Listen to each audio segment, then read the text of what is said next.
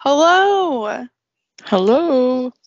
and welcome to another episode of Tacos and Tequila. I'm Peyton, I'm Sydney. and we have a doozy for you. I'm sorry, there's literally no other word to use. That's just the best word. I feel like it's very applicable this week, especially. I agree. It's definitely a good word this week. Yeah, I've been saving this case to do on a rainy day.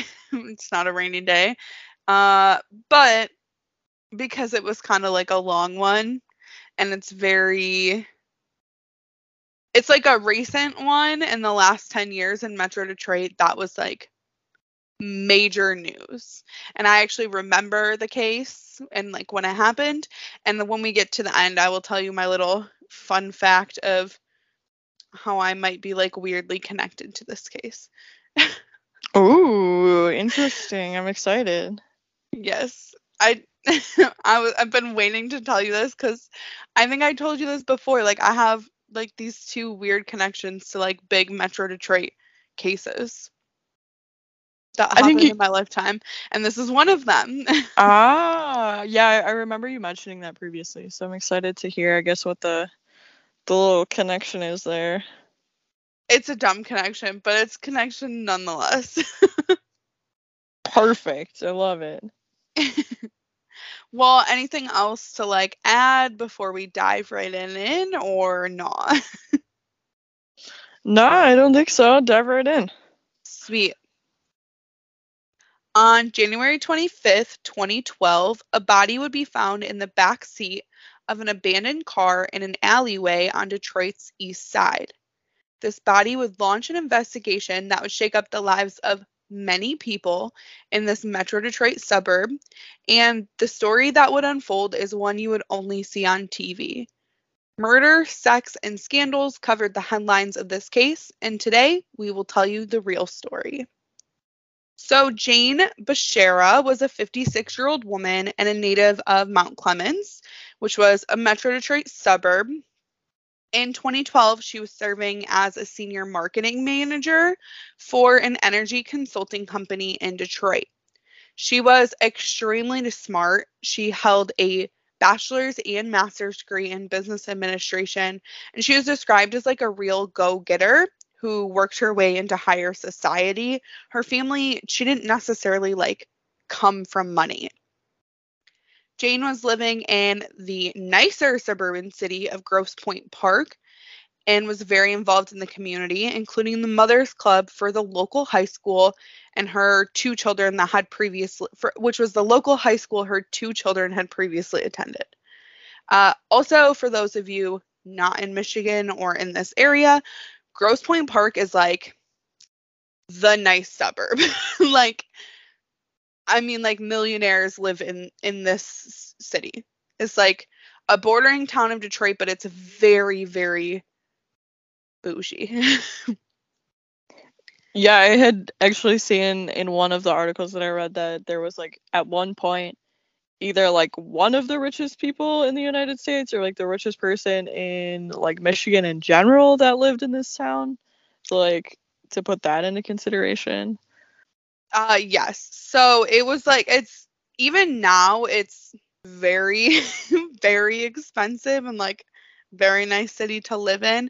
I'm trying to see if I can like find any like famous people that live there, but there was like one of the articles I saw was basically like at one point in time, Grosse Pointe Park, because of this city, made Metro Detroit, like in the suburbs of Detroit, one of the top 10 richest like metro cities in the US. Mhm. Mhm. Which like to paint a picture like that, it's a very wealthy area. Yeah, for sure. So Jane at this time was married for 26 years to Bob Bashara. He was a businessman and actually a well-known philanthropist in the area.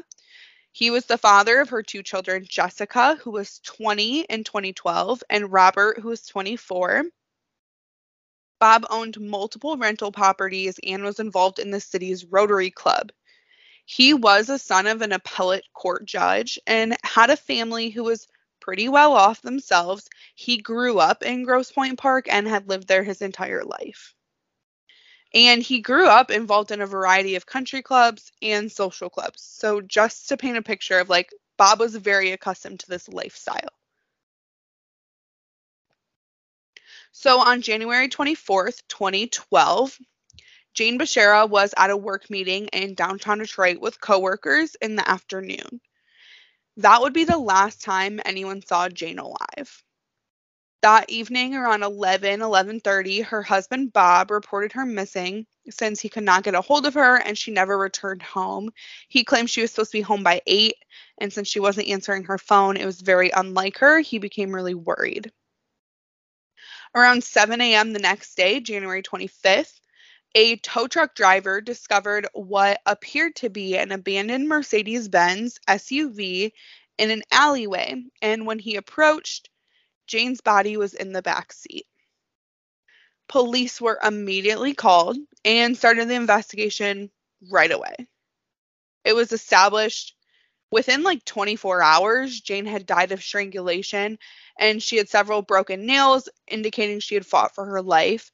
They said that there were definitely bruises as well, and later on it would determine she also had like signs of blunt force trauma. So like a pretty brutal attack. There was like immediate public outcry and like news coverage over Jane's death, at least in the Metro Detroit area at first. Jane's, status, an upper class white woman from an affluent family, very involved in the community, as I mentioned. So, like, it was closely followed, at least locally at first. And in fact, there was a candlelight vigil held the night her body was found on the lawn of the Grosse Pointe South High School lawn, which I thought was interesting because, like, you can tell immediately they took action. You know what I mean? Yeah, usually vigils happen like pretty quickly, but not that quickly. I feel like Correct. It's like a couple days later or like the weekend after or something. Yeah, and it was like less than 12 hours after her body was found. That's crazy. Yes. So to ensure the proper attention was given to this case, the Detroit police worked jointly with the Grosse Pointe Park Police Department, since that's where Jane was from, and even the Michigan State Police got involved since it was crossing over jurisdictions. On January 27th, only 2 days after Jane's body was found, the Grosse Pointe Park police chief announced Bob Bashara was a person of interest in the investigation, with no other persons of interest at this time. So, like, immediately, something was going off behind the scenes to the investigators for them to be like, we're going to release this information right away that we think the husband did it. I thought that was interesting because you don't really, like, release a person of interest, especially, like, a family member right away. So that's it what was I was thinking. Yeah. So it was reported. I was thinking, like, no. Go ahead, sorry. Sorry, no. I was just gonna say, like, I feel like normally what they'll do is they'll be like, we have like a person of interest or like a couple people in mind, but they don't actually like release the name right away because then, it's bad for like the investigation or whatever. So like that to me meant like that's the only person they're gonna arrest this person for the crime, like ASAP. Yeah, and there had to have been something, like I said, behind the scenes that made them feel so strongly about this. The only thing I could find is that it was reported by multiple sources that Bob had taken a polygraph test about his involvement and he had failed. During that polygraph test, a warrant was also executed at the Bashara home, which confiscated all computers and like other items in the home. So that's all I could really find. I will also say that he did agree to do this polygraph test where he failed. Later on, like a week or two later, he would do another one that was privately paid for by his attorney, and he passed. So interesting. Yes. Interesting. Now we obviously know like polygraph tests are not 100% reliable. Honestly, I would probably fail one because I'm so nervous and stressed that I would freak out and probably be internally panicking. It's true. That's very true. Probably But same. that's probably just my anxiety. I don't think everyone's like that. So, yeah. By the end of January, so I mean, that was only a few days later, investigators confirmed that they had a belief Jane had actually been killed in her own home before being staged in her car. I guess there was a witness that came forward basically saying they saw Jane at her home. Not like, I don't know if they drove by and saw her car in the driveway or what it was, but at some point in time, she was home that evening. Bob had claimed that he had been out and came home and she wasn't there and he couldn't get a hold of her. And he said, I think he came home like after she was supposed to be home, like after that 8 o'clock mark. So he was very confused. That was what he had stated to investigators. On February 1st, it was released that a developmentally disabled handyman, Joe Gentz, had confessed to police that he helped get rid of Jane's body from the garage of her own home. He had claimed Bob paid him, I wrote $2,000, but honestly, depending on Joe's account and which time, it ranged from $2,000 to $10,000. That was how much he was paid, and an old Cadillac to help murder and cover up Jane's murder. Police did kind of dismiss these allegations at first, which sounds very strange, but Joe had an IQ of 67. So for everyone who does not know about IQ tests, I didn't know. I looked it up. Anything under like 70 or something like that is actually considered a very low end. Usually like teenagers are like 80s, 90s, like 15, 16-year-olds. And that's like a standard. So to put you at like an IQ of 67 is considered like very underdeveloped mentally, we'll say. Like it's a very low IQ, and this is usually where you're, developmentally impaired. And so they kind of dismiss these allegations by Joe and like what he had confessed because yeah, he knew Bob, but they weren't like they were trying to check out his story essentially without immediately jumping to conclusions. And while also doing that, Joe's story was kind of changing here and there. Like he would change bits and pieces, so they didn't know how solid this story was. In the meantime, what started coming out later on in this investigation, while everyone looked very closely at Bob and his life, several publications released stories that he allegedly was living a double life of like sexual deviancy, we'll say. And I'm just going to say right now before we dig into this, I am not here to like king shame anyone and what you're into. I know I might make jokes about some things, but like as long as everyone involved is safely consenting, I guess I can't really shame anyone, you know? I like want to get that PSA out there because I don't mean to offend anyone if this is what you're into. The headline. I'm dying. I'm just trying to be polite because like whatever. No, I As get long it. as I get it. I it's, get it. consenting adults, like who cares, I guess. But the headlines did call it like a sexually deviant lifestyle.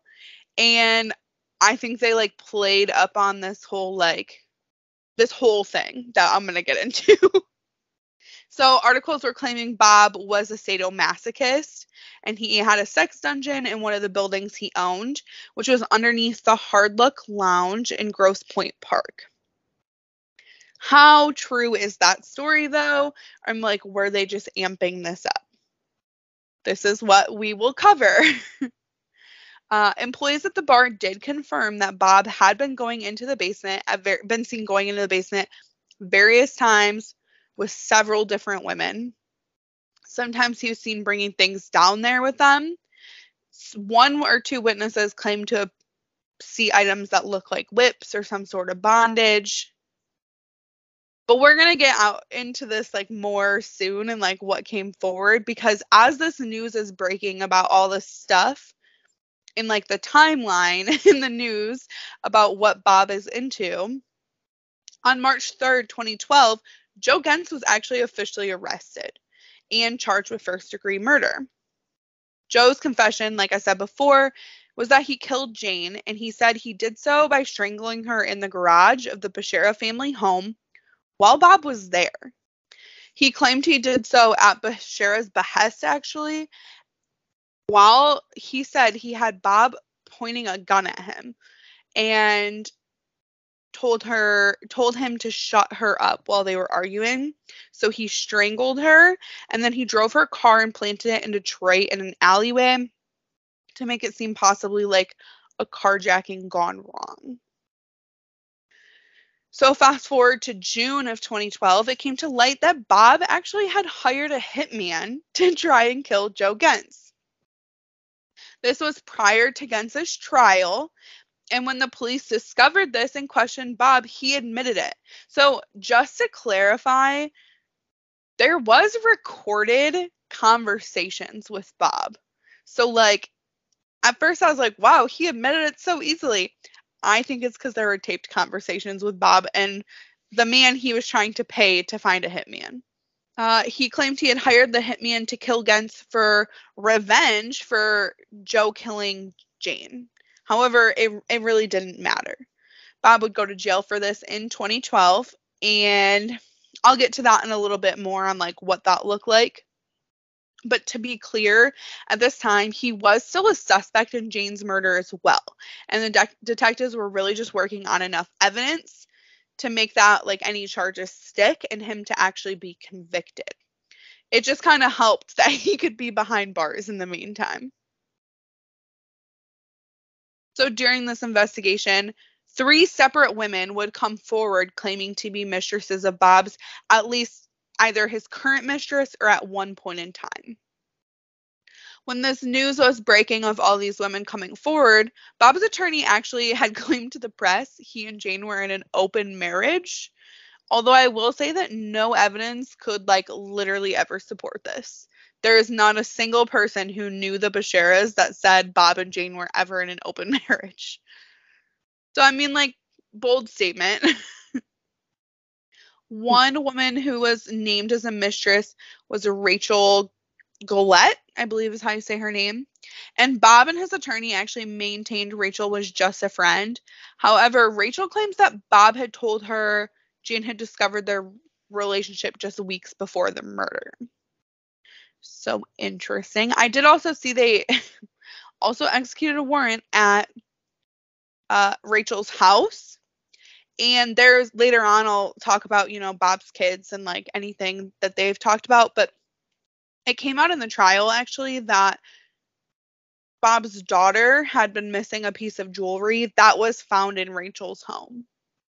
So like he can deny that him and Rachel were in a relationship, but he literally gave like an antique family heirloom that was his daughter's from like a relative that had been passed down to Rachel. So like weird. Shady. Yeah. The women who would come forward would explain of Master Bob, and that's in air quotes. That's how he referred to himself online. And women had said that they would respond to online ads for various sexual things. So there was a live-in third party in a marriage was one of the ads.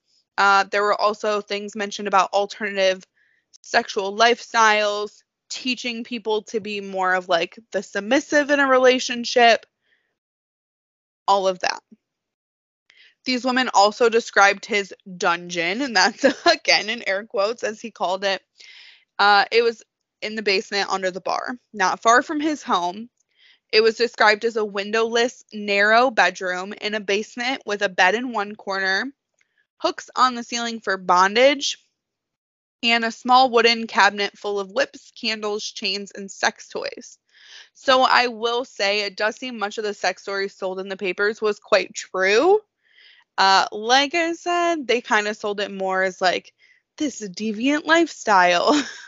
And like Obviously, BDSM, as long as it's consenting adults, I will emphasize, is not a bad thing. Also, look at our Instagram of pictures of Bob Bashir. I That's feel what I'll have. like I feel like the media though, they just cling on to like the one thing, like so that's the one like bad thing, or I don't know, I guess negative, secret item that he has in his life. So like they cling on to that and then they just like Oh, throw it yeah. out there. Because I feel like that's not like uncommon for them to do. I mean, in other cases too, where it's like he had a sex dungeon, like, oh, Well, like I okay. said, like, it was like murder, sex, scandals, cover the Yeah, headlines. And I yeah, feel like they were good headlines to sell. exactly. It's very intriguing for people. Correct. So it's like a good way to sell the story and, get the attention needed for, I guess, the case by the papers. So I'm sure they like played that up a lot. But they're not the only ones. As mentioned, Bob was arrested in 2012 for the solicitation of murder when he tried to hire a hitman to kill Joe Gens. He pled guilty to this in October of 2012, which, like I said, was kind of smart because there were recorded conversations between him and the man he tried to hire. He offered the man $20,000 for uh, the murder of Joe Gens.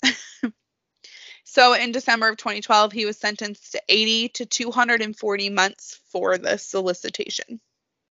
So basically guaranteeing Bob's going to be behind bars for, some years now.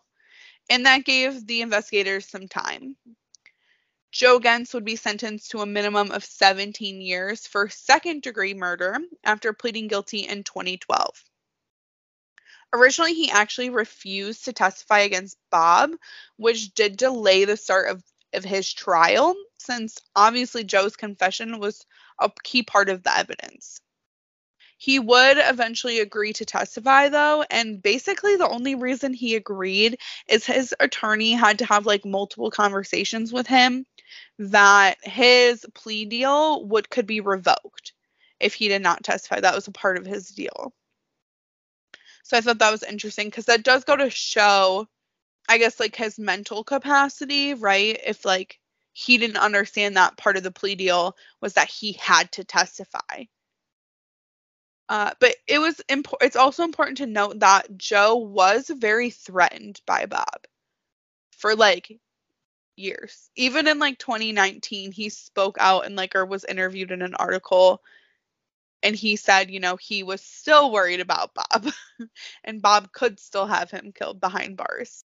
Uh, Bob's second trial would begin on October of 2014, which was for the murder of Jane. So that would finally occur a couple years later, and a lot happened. This occurred in a period of over about 2 months and had more than 70 witnesses. I think they said more than like 400 or 500 pieces of evidence or documents were presented. So it's like a pretty hefty trial. Like they were pulling everything that they could to like kind of campaign against Bob. And the motive presented by the prosecutors was that Bob was set to get an $800,000 401k account in the event of Jane's death. And he wouldn't have to pay out in a divorce or deal anything with that. So he could live his alternative lifestyle. That was his lifestyle in this like sexual fantasy world that he was in the other half of the time was like a huge part of the trial. I thought it was important to kind of dive into a little bit of the trial because a lot of people testified against Bob. A lot. His mother testified against him, which is never a great thing. She had testified that, Oof. yes. And listen, she does not paint a good picture for Bob at all.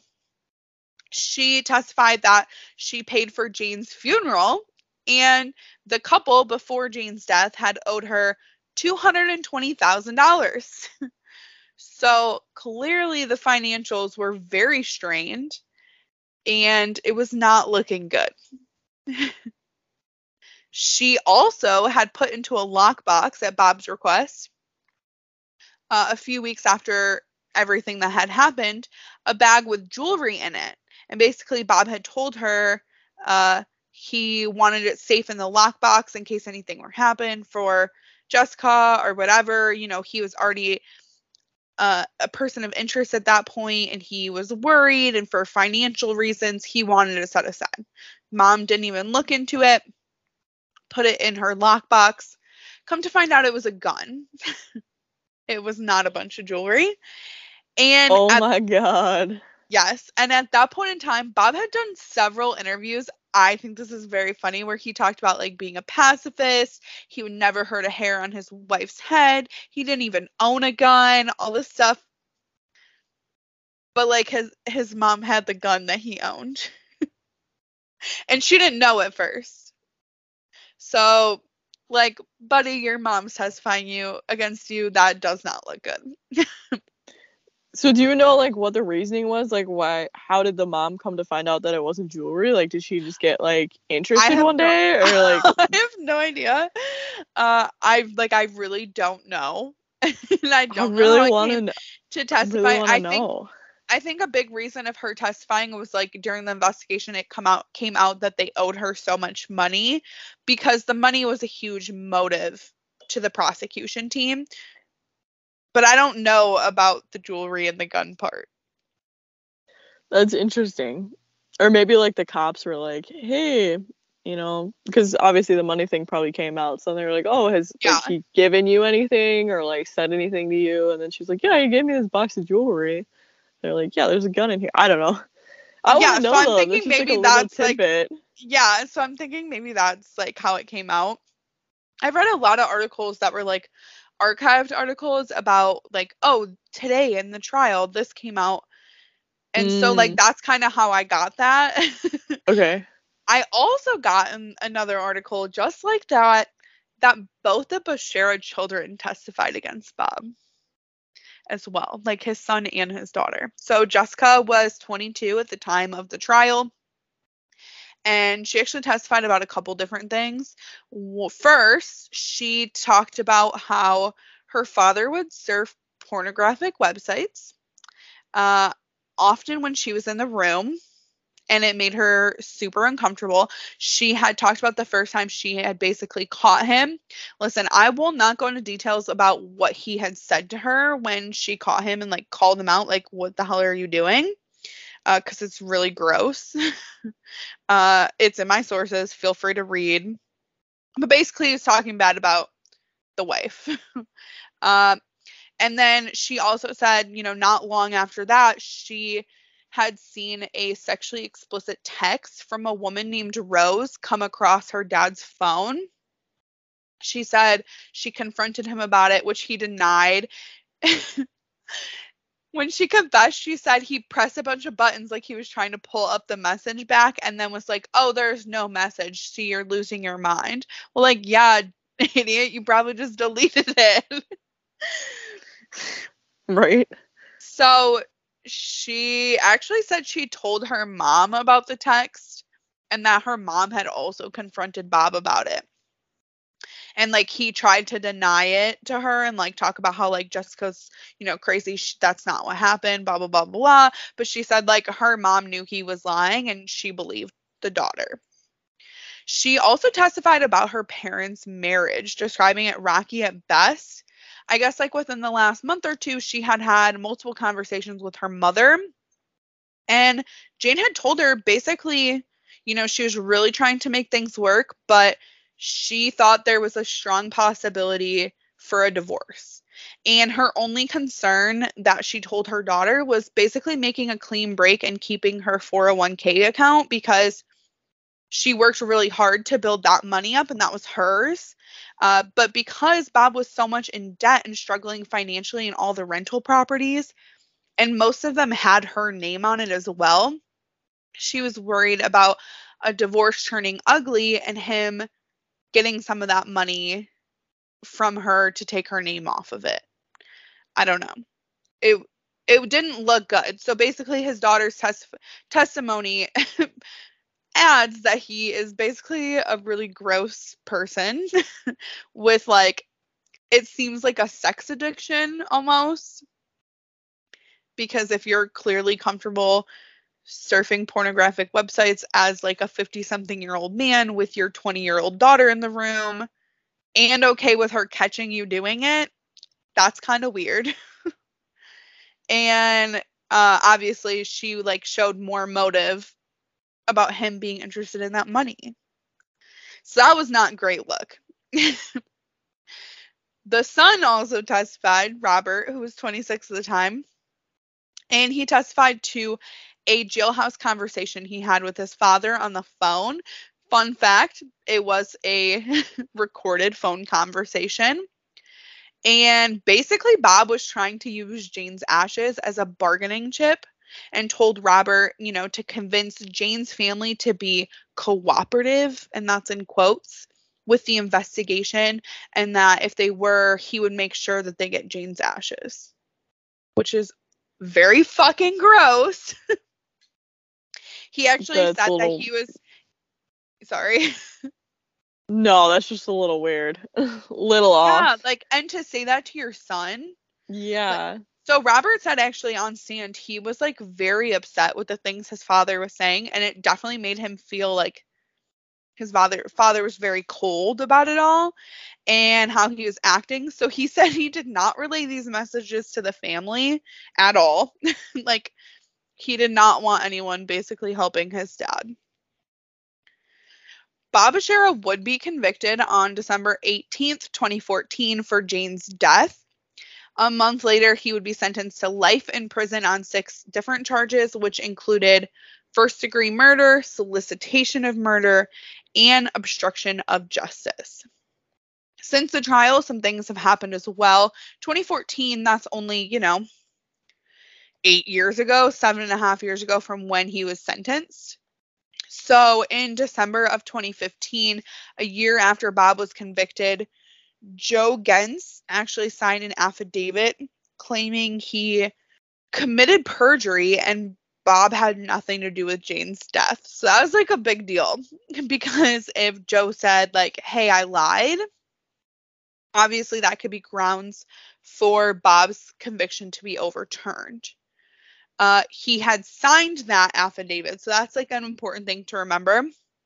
A few months later, under oath, he actually said the affidavit was a lie. He claimed he didn't know what he was signing, and he again reiterated the events that happened. He even recounted being in the Bashara home when Bob pulled a gun on him and, like I said earlier, told him to shut her up. So one of the attorneys actually said it was fascinating the way like Joe was with his words because he would paint a picture. There would be details he would mess up, like the amount of money and like all this kind of stuff, but his exact events of what happened never changed, except like this, anytime he'd sign like an affidavit or whatever, but anytime he'd testify, the events never changed. He always said the same things and like painted this like very, like he remembered what happened very clearly, is what I'm trying to say.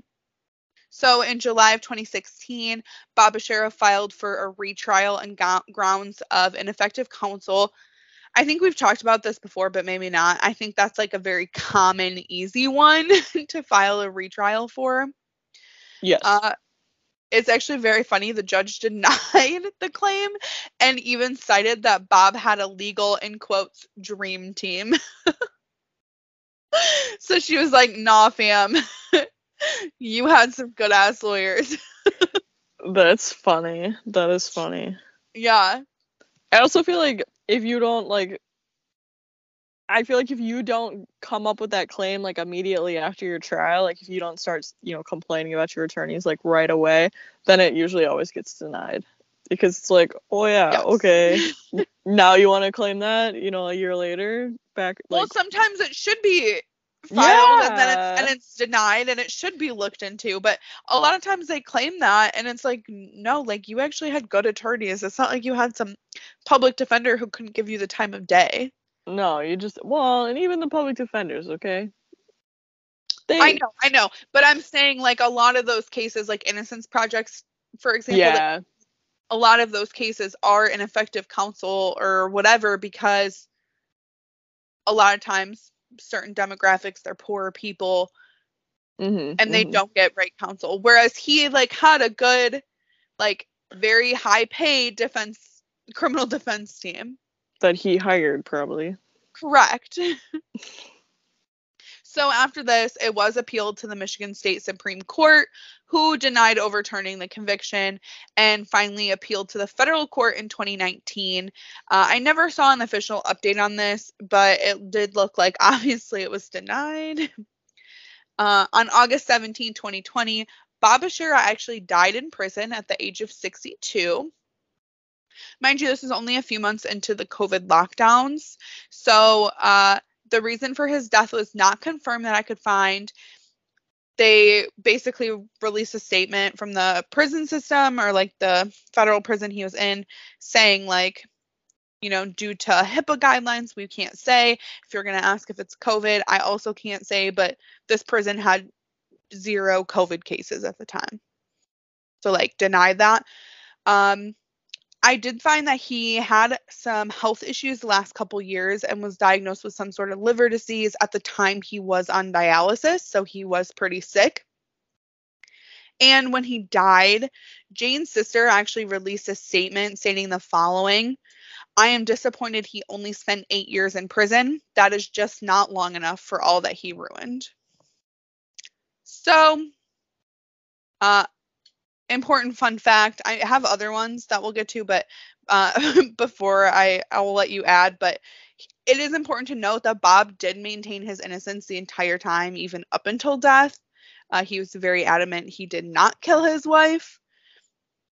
I think it's like hit or miss. Sometimes people admit it, but a lot of times we see that they don't.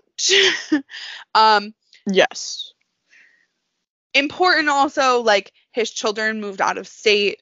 They've never spoken to him. His family hasn't spoken to him. I mean, his whole family does believe he had her killed, from what I could read, and Jane's family. So, you know, sometimes you'll see family members that are like, no, this couldn't have happened. No, they're all like, yeah, this man fucking did it. So I know he maintained his innocence. He was found guilty, though. So I'm going to say he did it. Yeah, I would agree with that. That's how it goes. Anything to add? I tried to like keep it as short and sweet, but it still include good details, because I think it's very easy to get lost in this case. It's definitely an easy one to get lost in.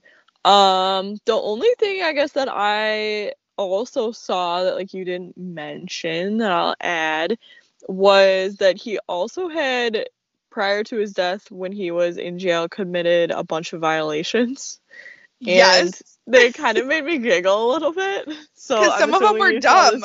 Yeah. So I'm assuming you saw this too. So it was like lying, using vulgarity, hoarding food and medication. Like, you can't hoard ramens. Come on. Talking without permission, and conducting business on a prison phone. So the talking without permission really got me fired up. I was like, what is this, like second grade? Like, did you raise your hand? There was like a violation for being in the wrong cell, and I'm like, what is going on? Like, and same with the hoarding food and medication. First of all, I thought that the medication, like, they give it to you, you know, once a day or twice a day or whatever. So how is he hoarding medication? And hoarding food, like, why is that wrong? Like, is he hoarding just, like, I guess, like, the lunches that they give you? Like, not just, like, the extra stuff that you can buy, like, from commissary? Well, I was gonna say, I thought you could buy stuff from the commissary, and, like, people stock up on that stuff, because that's how you, like, it's like a trading point. Like, oh, a cup of noodles. Like, so I don't know what kind of food he was, like, hoarding. So maybe it was just, like, he was getting, like, you know, lunch or breakfast or whatever. Because, like, the commissary stuff is at least like dry goods, or, you know, stuff that doesn't go bad. But if you're hoarding like fucking actual food that like isn't in a container or whatever, I don't know. I guess we'll never actually know. Correct.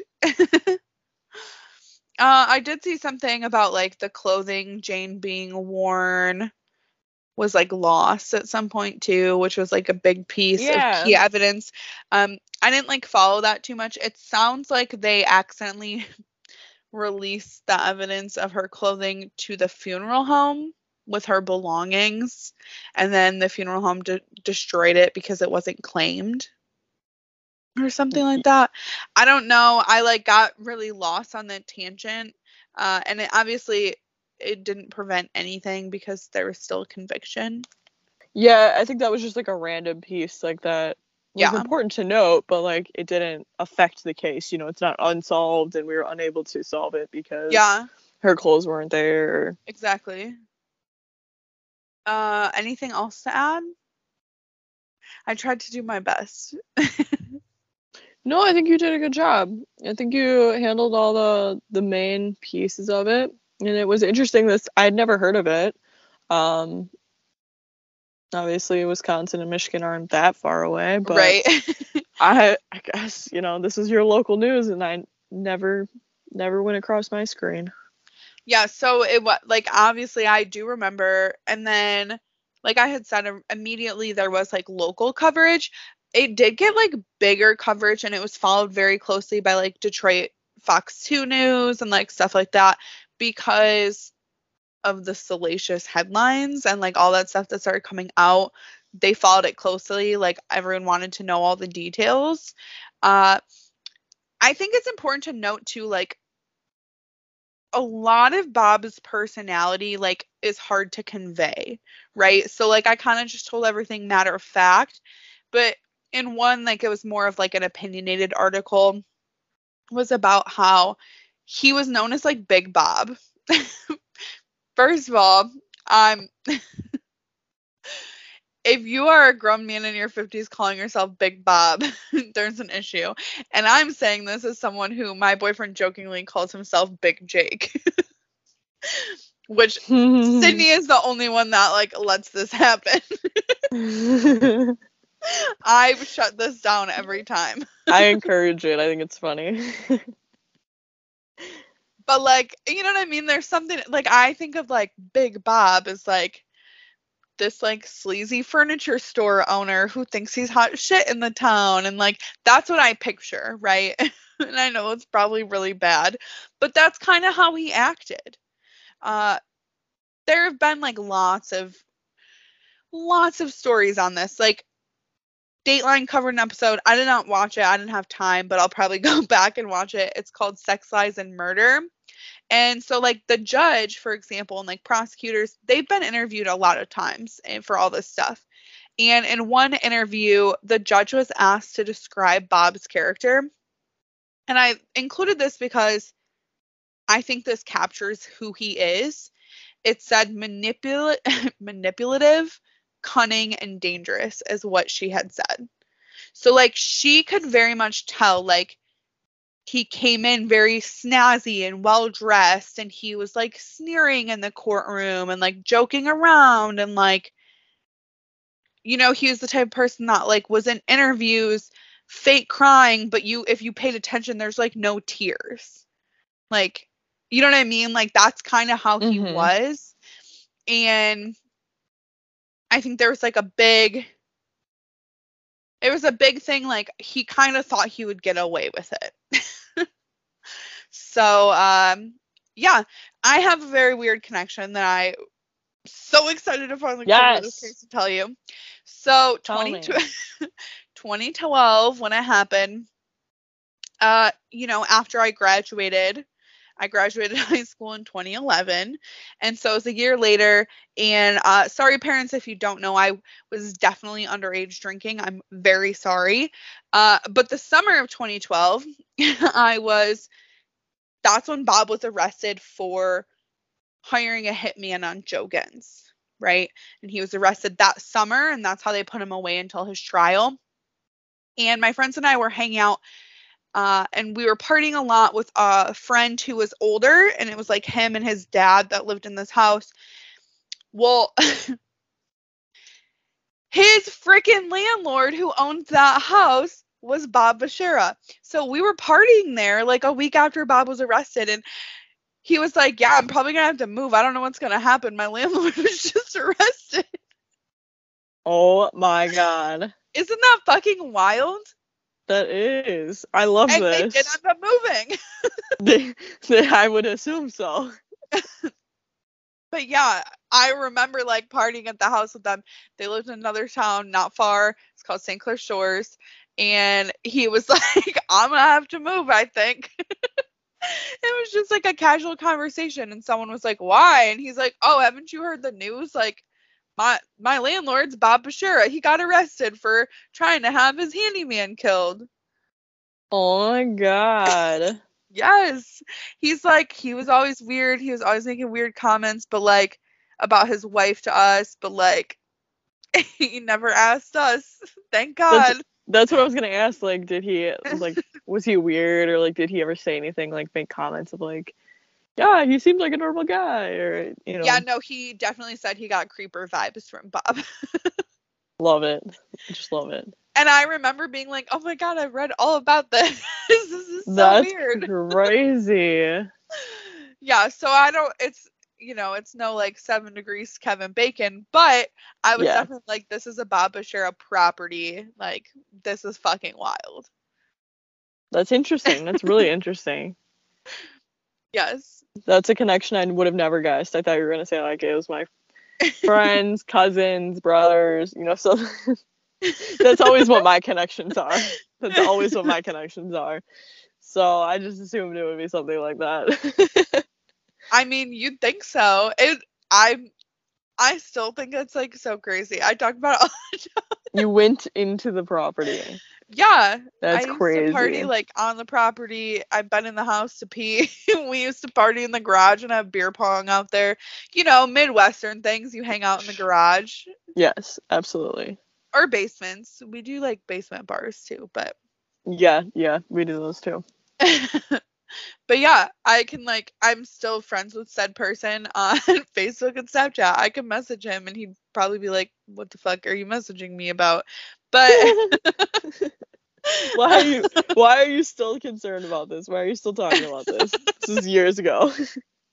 literally, but I'm like, man, that's cool. I love this. That's awesome. And if That's anyone really can great. appreciate like this just randomness, that would be that would be you, Sydney, and potentially some of our listeners. So Yes, I love a good random connection. well, that's all I got on Bob and Jane Bashara. Hopefully I did it justice. Go check out a Dateline episode and let me know how it is. Like I said, I'll probably watch it this week. Yeah, I saw that there was the Dateline too. I did not watch it, but it's probably gonna get watched at some point. Yeah, I mean, like I didn't watch a clip of like this interview he had. I can't remember with who it was, but it was like basically maybe it was the Daily Beast he did an interview with when he was behind bars.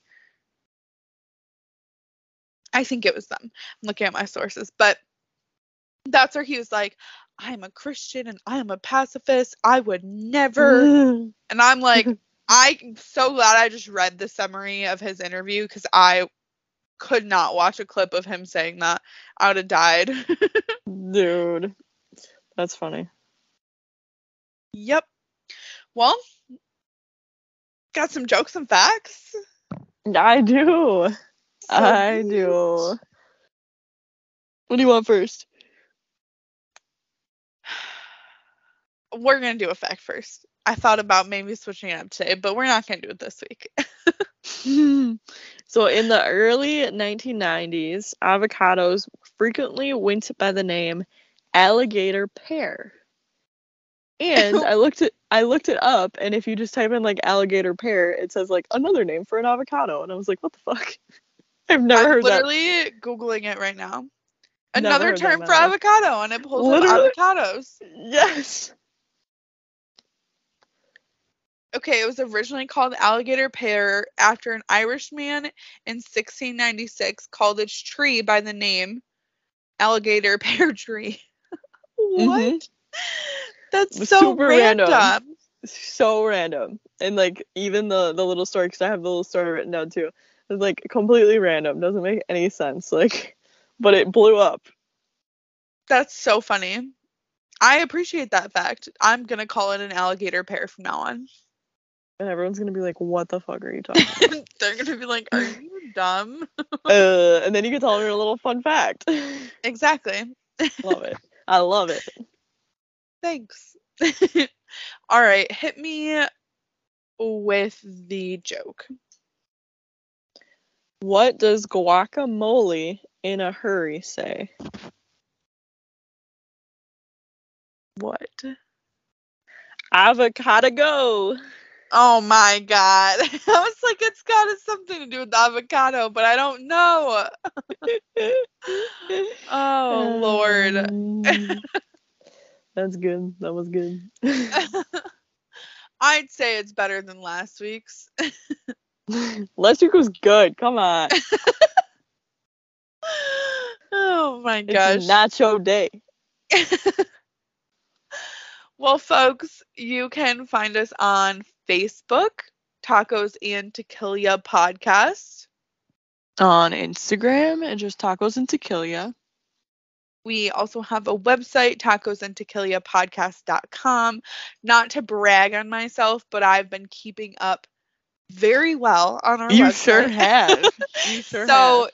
weekly, you can find every episode with a summary and our sources and a link to our Spotify. Yeah, definitely props to you on that, because I did actually go on there the other day or last week or something, and I was like, wow, she's up to date on here. I think I didn't post this week's until Saturday. So I'm a little delayed sometimes, but it's within a week I am posting the updated episode, updated posts. So That's impressive. And if you're listening on Spotify or Apple Podcasts, make sure you leave a rating and or review. It helps us get noticed, helps us see what you like and don't like, and it's just kind of cool. agreed. I just went through also our emails. Oh, I always forget about those. I forgot to, and I was like, I should probably check, and we had nothing but spam emails, so it was Love nothing it. important. So please also feel free to email us any case suggestions. We'd love to hear them. Any thoughts, comments, reviews. I will say, oh wait, what's our email first before I move on? Tacos and Tequila Yeah, Gmail. at Gmail. Okay. I was curious if there's podcast or no podcast. But I will say I got a personal review passed along. Shout out. I'll shout out my dad, because my dad's always promoting us, and when I feel way too uncomfortable to do it, and he'll always be talking to people at work to listen on like mass emails of internal employees. Up. Yeah, and then he'll like forward it to me, and I'll be like, this is really embarrassing, but also thank you. And one of the guys had responded back and was like, I've actually been listening since like pretty much the beginning. You guys, they have gotten a lot better, and like, tell them to keep up the great work. So thanks, because I always tell people not to listen to like our first like 5 episodes are awful. Same. And if you are that guy, this email was like days ago. I cannot remember off the top of my head. So if you are that guy, thank you for listening. And we love the we feedback. Appreciate it. Yeah. Yes. It makes it feel better. It does. And it's just, I mean, even if it's bad things too, like it helps us to know what we should fix or what we should keep an eye out for. Like, yeah. Obviously not everyone's going to like us. I'm okay with that. But it's just cool. I mean, like, even at the beginning, and we definitely sounded a little weird, and I think I tried to record, like, the first episode off, like, my AirPods or something like that, and someone was like, yeah, the last, like, couple episodes, or your first couple episodes really sounded like you were a little underwater, and I was like, yikes, so it's not just me that hears that? Great, gonna switch it up. Yeah. And I think we're still not, like, professional quality no stuff here, and I don't know if we'll ever be, to be really honest, but I also will say, things have gotten better here. I think that they definitely have, and this is also like not like a professional podcast, may we keep in mind. So like exactly. The quality is not going to be 100%. This is a hobby for us, and it's fun correct. to do. But we do appreciate the support in the meantime. So yes, love it. And it's fun knowing other people, care. Exactly. We like covering things that you might not hear anywhere. Like even this case, it's a huge case near me, and like I remember this case and all that stuff, but I have literally never heard an episode cover on it. So, and I listen to like probably now 5 or 6 true crime podcasts like regularly. So, yeah, we like to tell other people's stories that haven't been told. If you have those suggestions, let us know. Yes, please. And I think that's it. I don't think I have anything else to add here. No, that's definitely it. Sweet. Well, you guys enjoy the rest of your day, and we will talk to you next week then. Bye. Bye.